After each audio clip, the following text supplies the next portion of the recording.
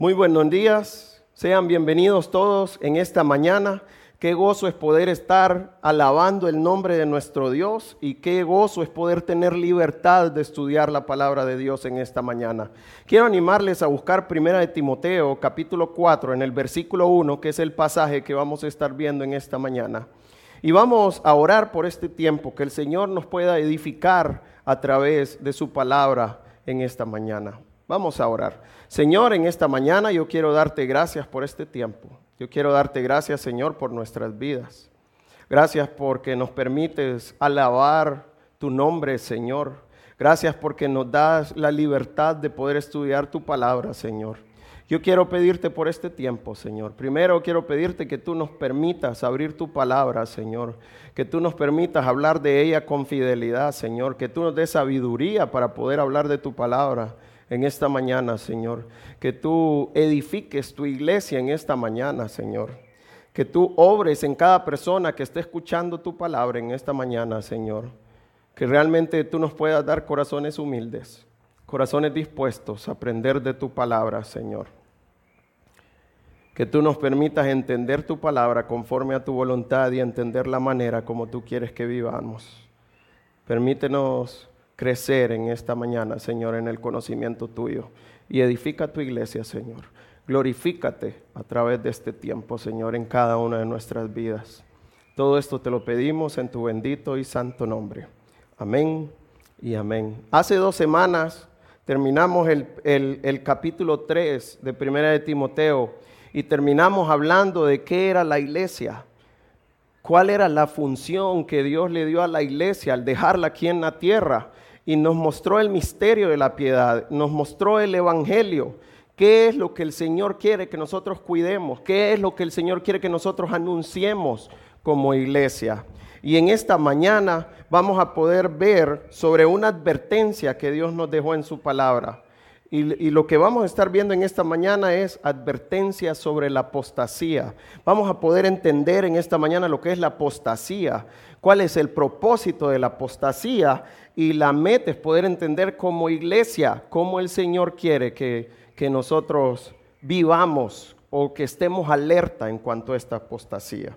Entonces, pensando en esto, vamos a 1 de Timoteo, capítulo 4, en el versículo 1, y para ver el primer punto en esta mañana, vamos a leer el versículo 1, pero el Espíritu dice claramente que en los postreros tiempos algunos apostatarán de la fe, escuchando a espíritus engañadores y a doctrinas de demonios. Entonces, el primer versículo nos dice claramente, pero el Espíritu dice claramente. ¿Quién es el que está hablando? ¿De dónde proviene esto? Dice Pablo, a través del Espíritu Santo.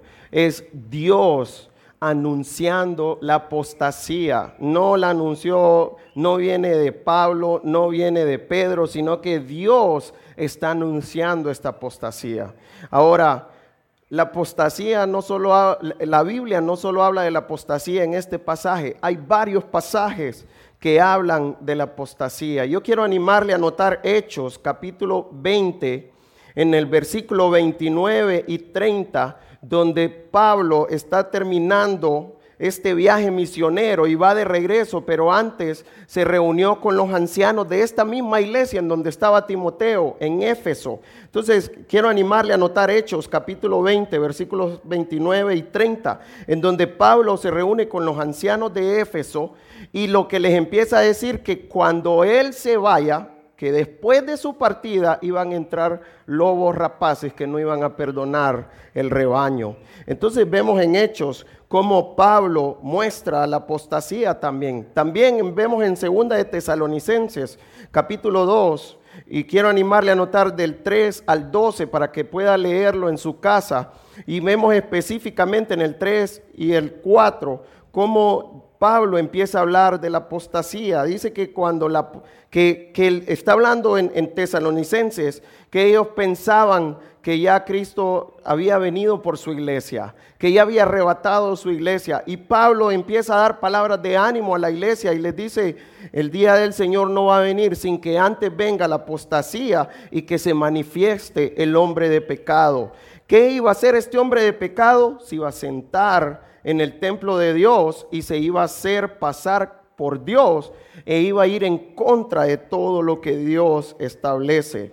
Entonces vemos cómo Pablo, como apóstol de Jesucristo, él mostró la apostasía en varios lugares de la palabra de Dios. También Pedro habló de la apostasía. En 2 de Pedro, capítulo 3, en el versículo 2, primero comienza a decir que se recuerden de las palabras de los profetas y de los apóstoles que las había mandado el Señor Jesucristo. Y después de este versículo, en el versículo 3, habla que van a venir burladores. ¿Y cómo iban a ser estos burladores? Iban a andar en sus propias concupiscencias. Y en este pasaje dice que en los postreros días. Ahora, ya miramos cómo Dios, a través de sus apóstoles, Pablo y Pedro, anunció la apostasía a la iglesia. Si venimos nuevamente a 1 Timoteo capítulo 4, versículo 1, dice que en los postreros tiempos algunos apostatarán de la fe. ¿Cuáles son los postreros tiempos? Así como Pablo dijo en Hechos 20, 29, que después de su partida iban a entrar lobos rapaces.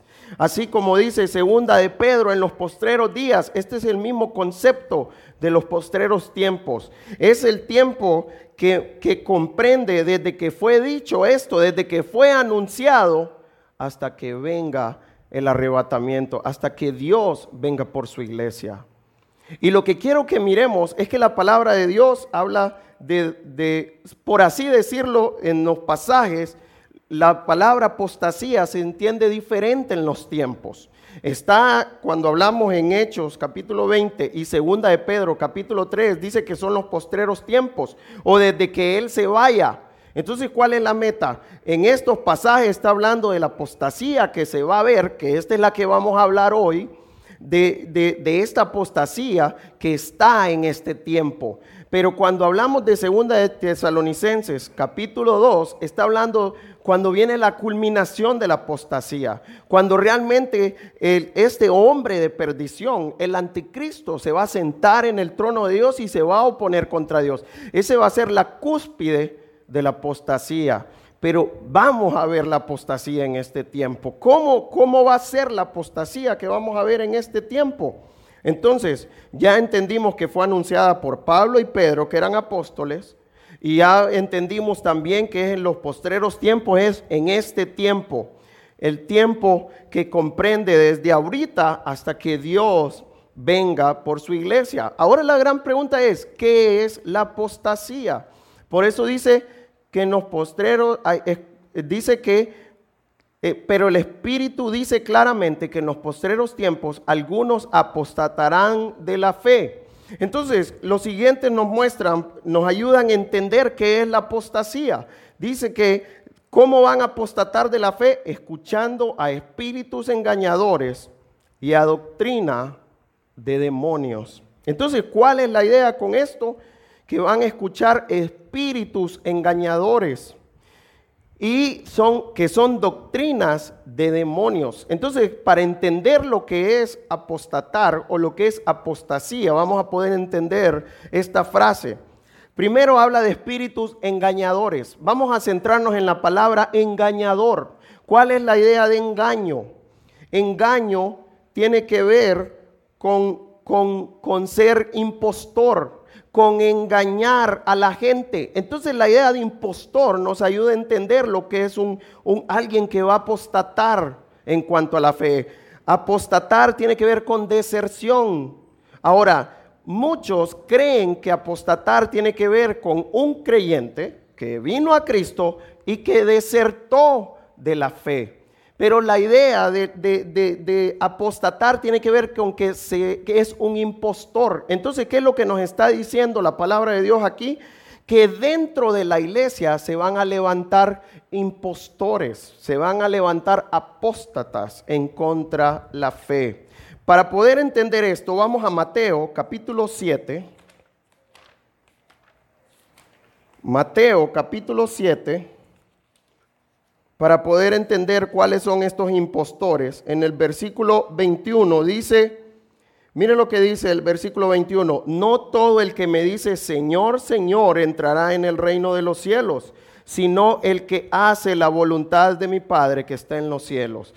Nosotros sabemos que Romanos 10:9 dice que si confesares con tu boca que Jesús es el Señor y creyeres en tu corazón que Dios le levantó de los muertos, serás salvo. Entonces, y esto es claro, Romanos 10:9 dice que si yo profeso a Cristo como el Señor de mi vida, yo voy a ser salvo. Ahora, no solo tiene que ver con una confesión, nuestra vida debe de profesar el señorío de Cristo también. Nuestra vida debe demostrar que Cristo es nuestro Señor. No es reconocer que Cristo es Señor de todo, sino reconocer el señorío de Cristo en mi vida. Ahora, ¿qué está diciendo aquí el 21?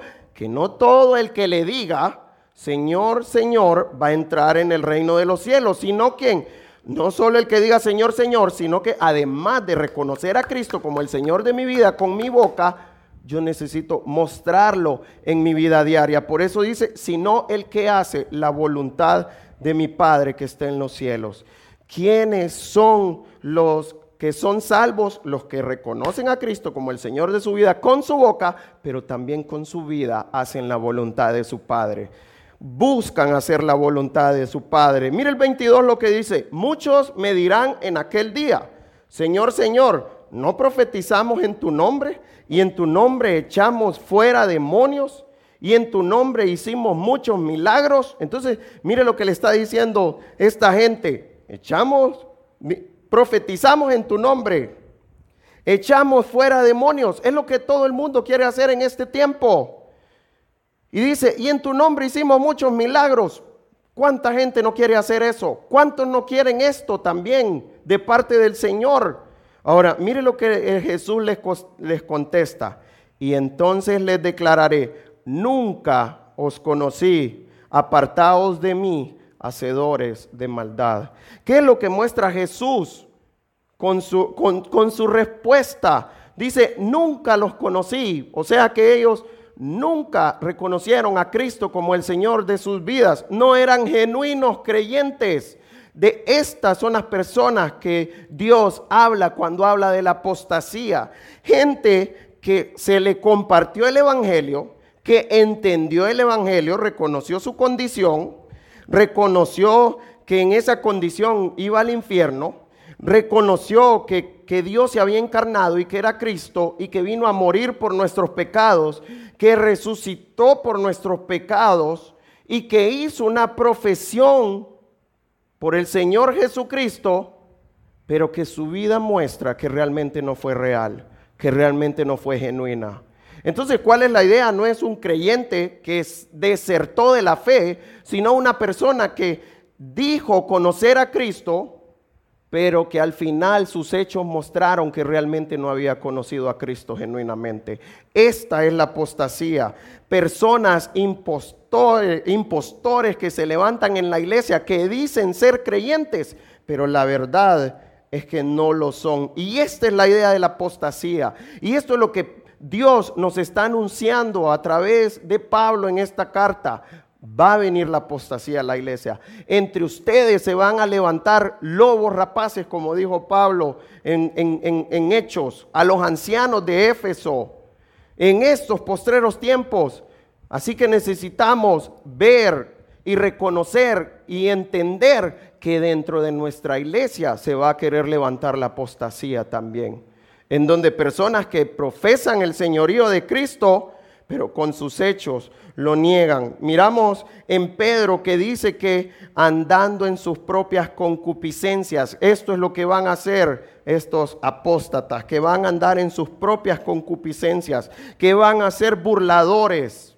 Entonces ya entendimos lo que es la idea de apostatar en cuanto a la fe. Ahora vamos a ver cuál es el propósito de la apostasía. El segundo punto que vamos a ver es el propósito de la apostasía, y vamos a verlo igual en el versículo 1, en donde explica, dice, escuchando a espíritus engañadores y a doctrinas de demonios. ¿Cuál es la idea con esto? Dice que estos hombres que escucharon el evangelio, que supuestamente hicieron una profesión por Cristo, ¿cuál fue el problema? se apartaron de la palabra de Dios y empezaron a escuchar espíritus engañadores y doctrinas de demonios. Ahora, estas dos palabras nos van a ayudar a poder entender cuál es el propósito de la apostasía. Primero, hablar de espíritus engañadores. ¿Qué es un engaño? La idea de engaño tiene que ver con suplantar. Tiene que ver con engañar con apariencia de verdad. Estos que están enseñando la palabra de Dios van a mostrar ciertos aspectos de la palabra de Dios, pero van a empezar a meter cosas que no vienen del Señor también. Esta es la idea, van a suplantar, van a decir que son siervos de Cristo, van a decir que son hijos de Dios, van a decir que están enseñando la palabra de Dios, pero realmente están metiendo mentira, engaño en esta enseñanza. La otra idea con engañar tiene que ver con seducir. ¿Cuál es el propósito de esta enseñanza? Entonces, quieren seducir a los creyentes o seducir a cualquier persona. ¿A qué? La idea de seducir, ¿qué es? Animar a alguien a hacer algo que va en contra de Dios, algo que no le agrada a Dios. Este es el propósito de la apostasía. La apostasía no va a decir claramente esto a Dios no le agrada. La apostasía va a mostrar algo que a Dios no le agrada, como que si le agradara, como que si es algo bueno. Esto es lo que hace la apostasía. ¿Qué hizo Satanás con Eva en el Edén? La engañó, que comer la fruta no iba a haber ningún problema, sino que era algo que le iba a traer provecho a su vida. Esto es lo que hace la apostasía, engañar, seducir a alguien a hacer algo que a Dios no le agrada. Esto es lo que hace la apostasía. Vamos a ver el origen también ahí en el versículo 1. Dice que son doctrinas de demonios. ¿Cuál es la idea de doctrina de demonios? Entonces vemos que todo esto tiene que ver con el ámbito espiritual. Primero habla espíritus engañadores y doctrinas de demonios, que es la misma idea, son demonios. Pero ¿cómo trabajan esos demonios? Vamos a 2 de Corintios, capítulo 11, en el versículo, vamos a leer desde el versículo, estoy en primera, perdón, 2 de Corintios, capítulo 11, y vamos a leer desde el versículo 13, y este pasaje Pablo está defendiendo su ministerio, en donde habían muchos falsos apóstoles y la gente de Corinto le creían más a estos falsos apóstoles que a Pablo, que era el que había comenzado la iglesia. Entonces vamos a ver qué es lo que Pablo dice. 2 de Corintios capítulo 11, versículo 13 dice, porque estos son falsos apóstoles. Está hablando de estos hombres que decían ser apóstoles y Pablo declara firmemente que eran falsos apóstoles. Y miren lo que dice que son obreros fraudulentos que se disfrazan como apóstoles de Cristo. ¿Qué eran estos apóstoles? Eran unos impostores en donde ellos decían que eran apóstoles de Cristo y realmente no lo eran. Ahora miren lo que el pasaje dice de quiénes eran servidores realmente. ¿A quién servían realmente estos falsos apóstoles? Versículo 14 dice, y no es maravilla, porque el mismo Satanás se disfraza como ángel de luz. Entonces, ¿cuál es la táctica de Satanás? Satanás no va a venir mostrándose que él es Satanás. Tanto nos ha engañado Satanás que nosotros pensamos que Satanás viene con cola, vestido de rojo y bueno, el mundo ha diseñado quién es Satanás y creemos eso nosotros, mucha gente cree eso, pero ¿cómo dice la Biblia que se presenta Satanás? No va a venir diciendo que él es Satanás, él dice que, la Biblia dice que viene disfrazado como ángel de luz. Y mira el versículo 15 lo que dice, así que no es extraño si también sus ministros se disfrazan como ministros de justicia, cuyo fin será conforme a sus obras. Nosotros sabemos que Satanás no trabaja solo. Satanás tiene una legión de demonios. Tiene un montón de demonios que están a su disposición trabajando para él. Por eso, 1 de Timoteo nos dice que son espíritus engañadores, son ministros de Satanás, estos espíritus engañadores. Y nos muestra la idea del origen, doctrinas de demonios.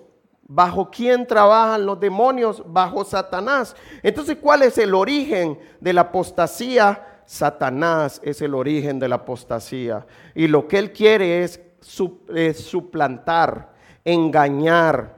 Ahora, miramos sobre los falsos apóstoles claramente que habla 2 de Corintios 11. Esto nos va a ayudar a ver el siguiente punto. ¿Cuál es el medio por el cual entra la apostasía en la iglesia? Porque no es que vamos a escuchar en nuestras mentes o que nos van a hablar con una voz audible los espíritus engañadores. Mire cómo va a entrar a la iglesia la apostasía. Primera de Timoteo, capítulo 4, en el versículo 2.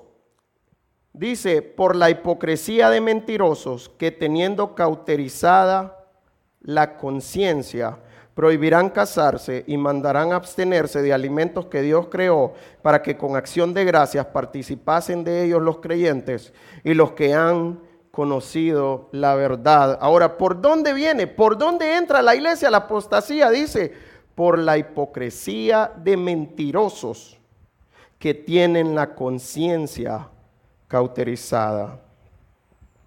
¿Cuál es la manera en que la apostasía entra a la iglesia?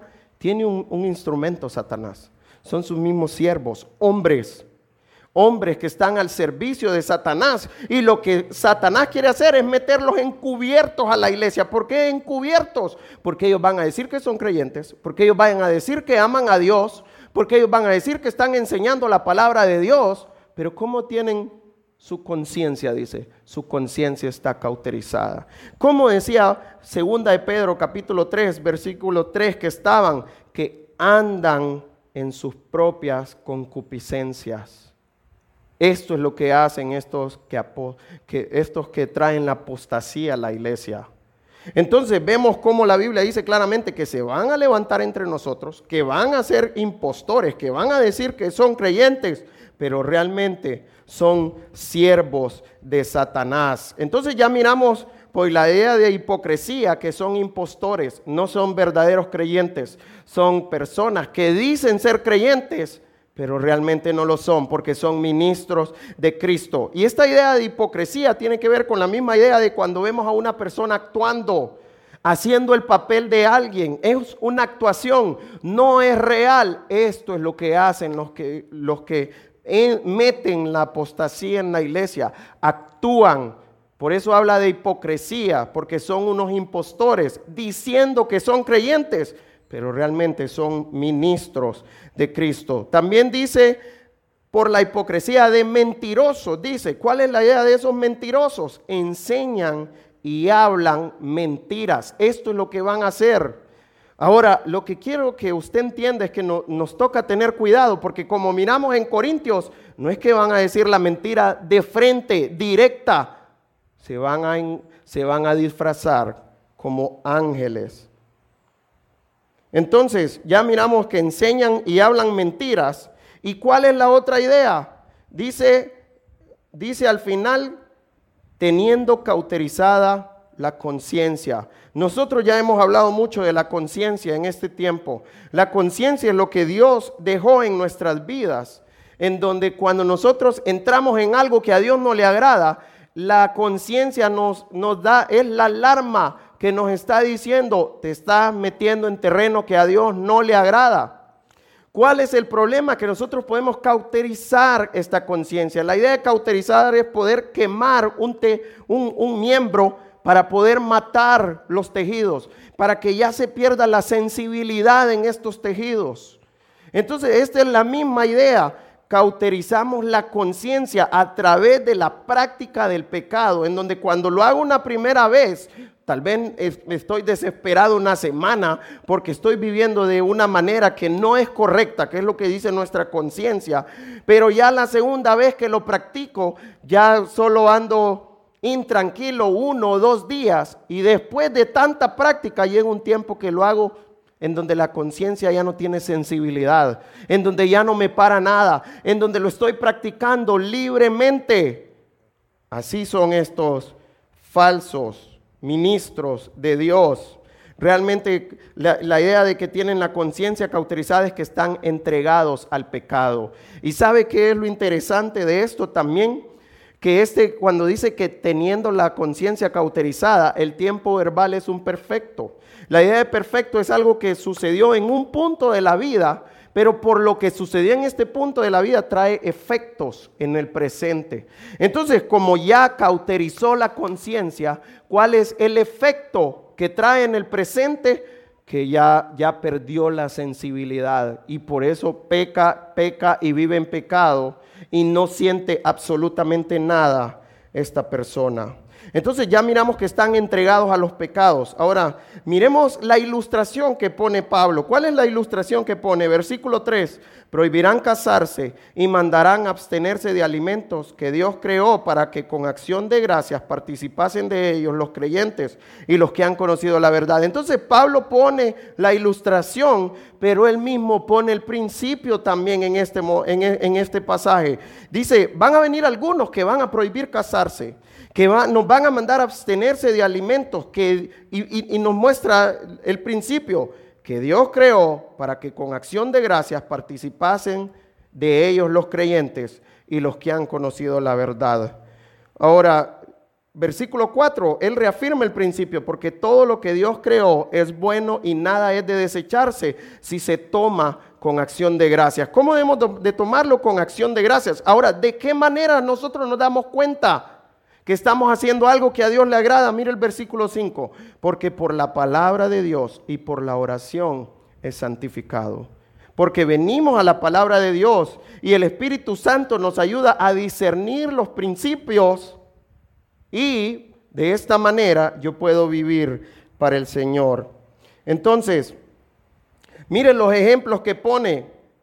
Prohibirán casarse.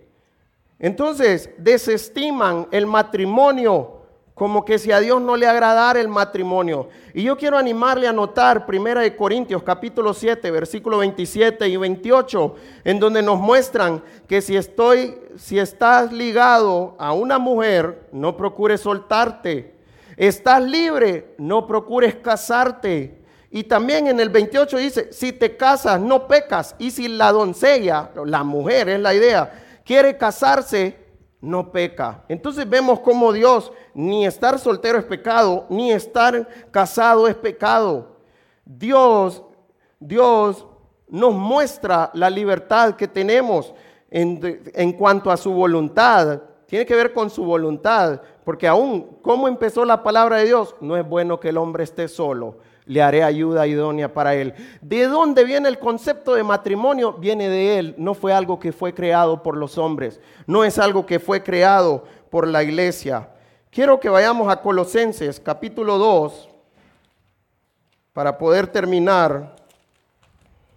Quiero leer dos pasajes en Colosenses capítulo 2. Primero vamos a Colosenses capítulo 2, versículo 16. Dice, entonces, viene hablando en cuanto a personas que han conocido a Cristo, viene hablando del sacrificio de Cristo, Pablo, en donde dice que fue muerto en la cruz y que de esta manera venció a los principados y a las potestades y que de esta manera Él nos perdonó nuestros pecados. Ahora mira el versículo 16, lo que dice en Colosenses capítulo 2. Por tanto, nadie os juzgue. La idea del juzgar aquí dice, nadie los condene. Que nadie les diga, eso está mal. Por tanto, nadie os juzgue en comida o en bebida o en cuanto a días de fiesta, luna nueva o días de reposo. Entonces está hablando de prácticas que aparecen en la ley mosaica de los judíos. Ahora, ¿qué dice de estas prácticas? 17. Todo lo cual es sombra de lo que ha de venir, pero el cuerpo es de Cristo. Nosotros ocupamos la sombra. Si ya tenemos el cuerpo, no ocupamos la sombra.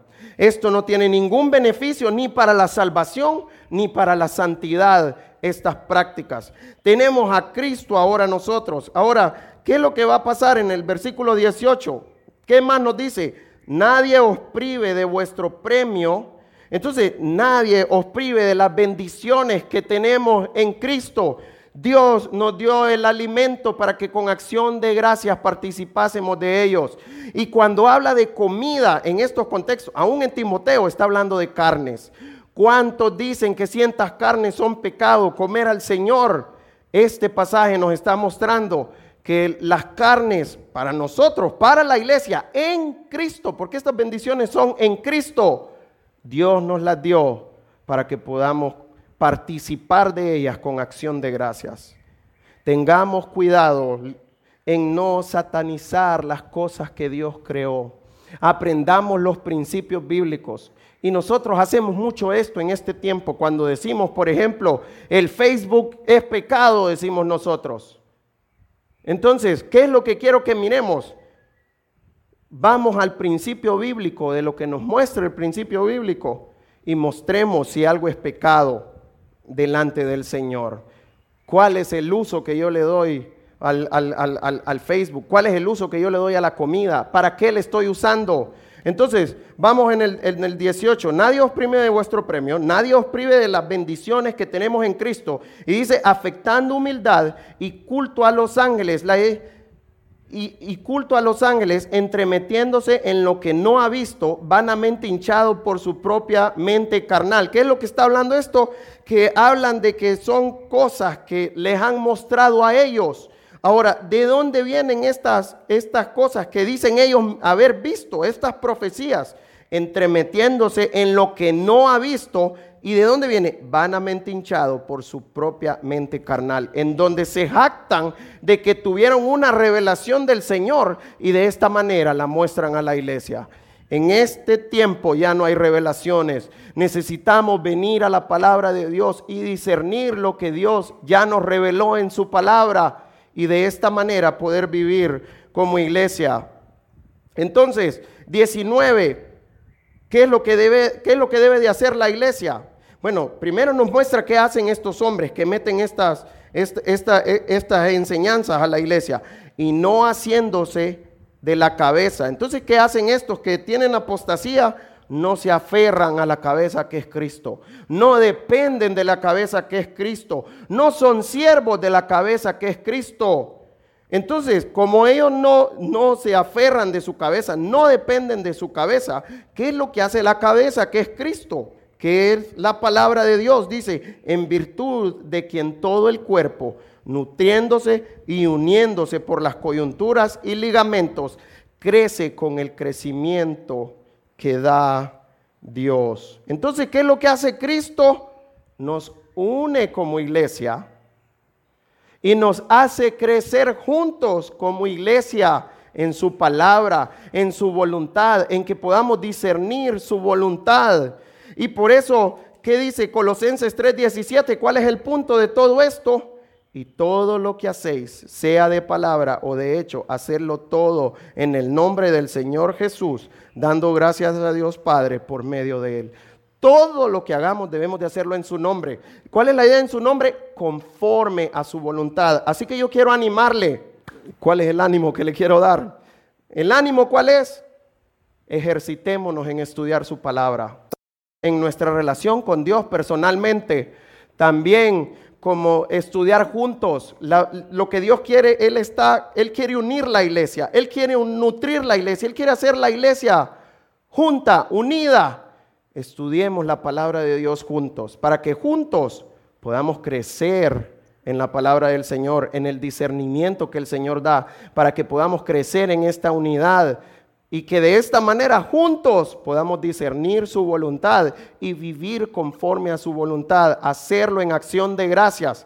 Y una vez juntos como iglesia en su palabra, debemos de estar alerta cuando la apostasía se quiere levantar en nuestra iglesia y parar la falsa enseñanza en nuestra iglesia.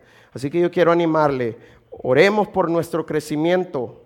Oremos por la enseñanza de la palabra de Dios en nuestra iglesia, que nunca falte, que las personas que enseñan la palabra de Dios no se aparten de su palabra, y que como iglesia no nos apartemos de su palabra, y que juntos podamos cuidar la doctrina de nuestra iglesia, que podamos mostrar con hechos la profesión de fe que hemos hecho en Cristo Jesús al vivir conforme a su palabra y al glorificar a Dios por nuestra manera de vivir. Así que yo quiero animarle.